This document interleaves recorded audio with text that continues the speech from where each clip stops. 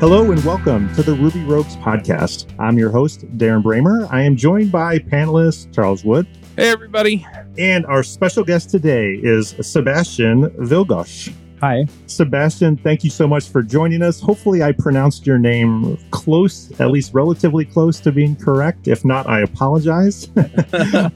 But thanks so much for joining us. I know it's a little bit later there in Poland than it is here in the States, but we certainly are glad you're here. Why don't you start off and just tell us a little bit about yourself, tell us why you're famous, and why you're joining us today. Well, I'm a Ruby developer or Ruby on Rails developer basically for the recent 10 years. But recently, I got interested in Hanami Web Framework, and I'm not sure if I am already famous. But maybe you're working on it though, right? You will be after today. I'm on my way. Yeah, we'll try. So basically, yeah.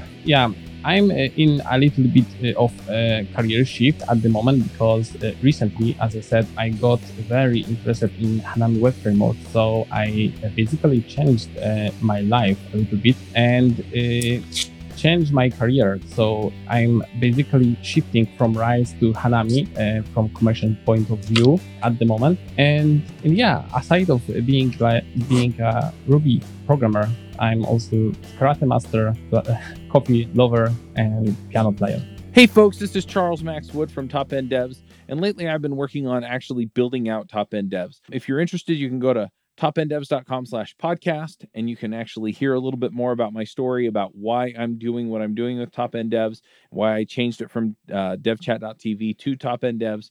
But what I really want to get into is that I have decided that I'm going to build the platform that I always wished I had with devchat.tv, and I renamed it to Top End Devs because I want to give you the resources that are going to help you to build the career that you want, right? So whether you want to be an influencer in tech, whether you want to go and just max out your salary and then go live a lifestyle with your family, your friends, or just traveling the world or whatever, I want to give you the resources that are going to help you do that. We're going to have career and leadership resources in there, and we're going to be giving you content on a regular basis to help you level up and max out your career.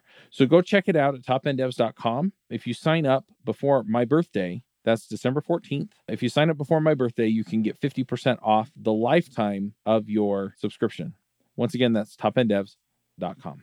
Awesome. Well, I'm certainly with you on being a coffee lover. I think I'm on about my 5th cup today. So, boy, that's something. Hanami must have obviously had a very strong influence on you, a big impact on you, since it changed the direction of where your focus was. Going from, obviously Rails has a big mind share, and I think it's probably fair to say Hanami a little less so, but tell us a little bit about what kind of sparked that change. What is it that really got you so interested and motivated using Hanami? Well, basically, for the recent years, I worked with Rails exclusively as a Ruby developer, because in Ruby community, if you think about it, Ruby is basically Rails. And with my clients, I also work with Rails exclusively. My journey in few recent years was to split a quite big Rails monolith into microservices-based approach to make our applications more scalable, more maintainable, and performant. Also reliable. But by doing that, we really spent a lot of time to improving our architecture,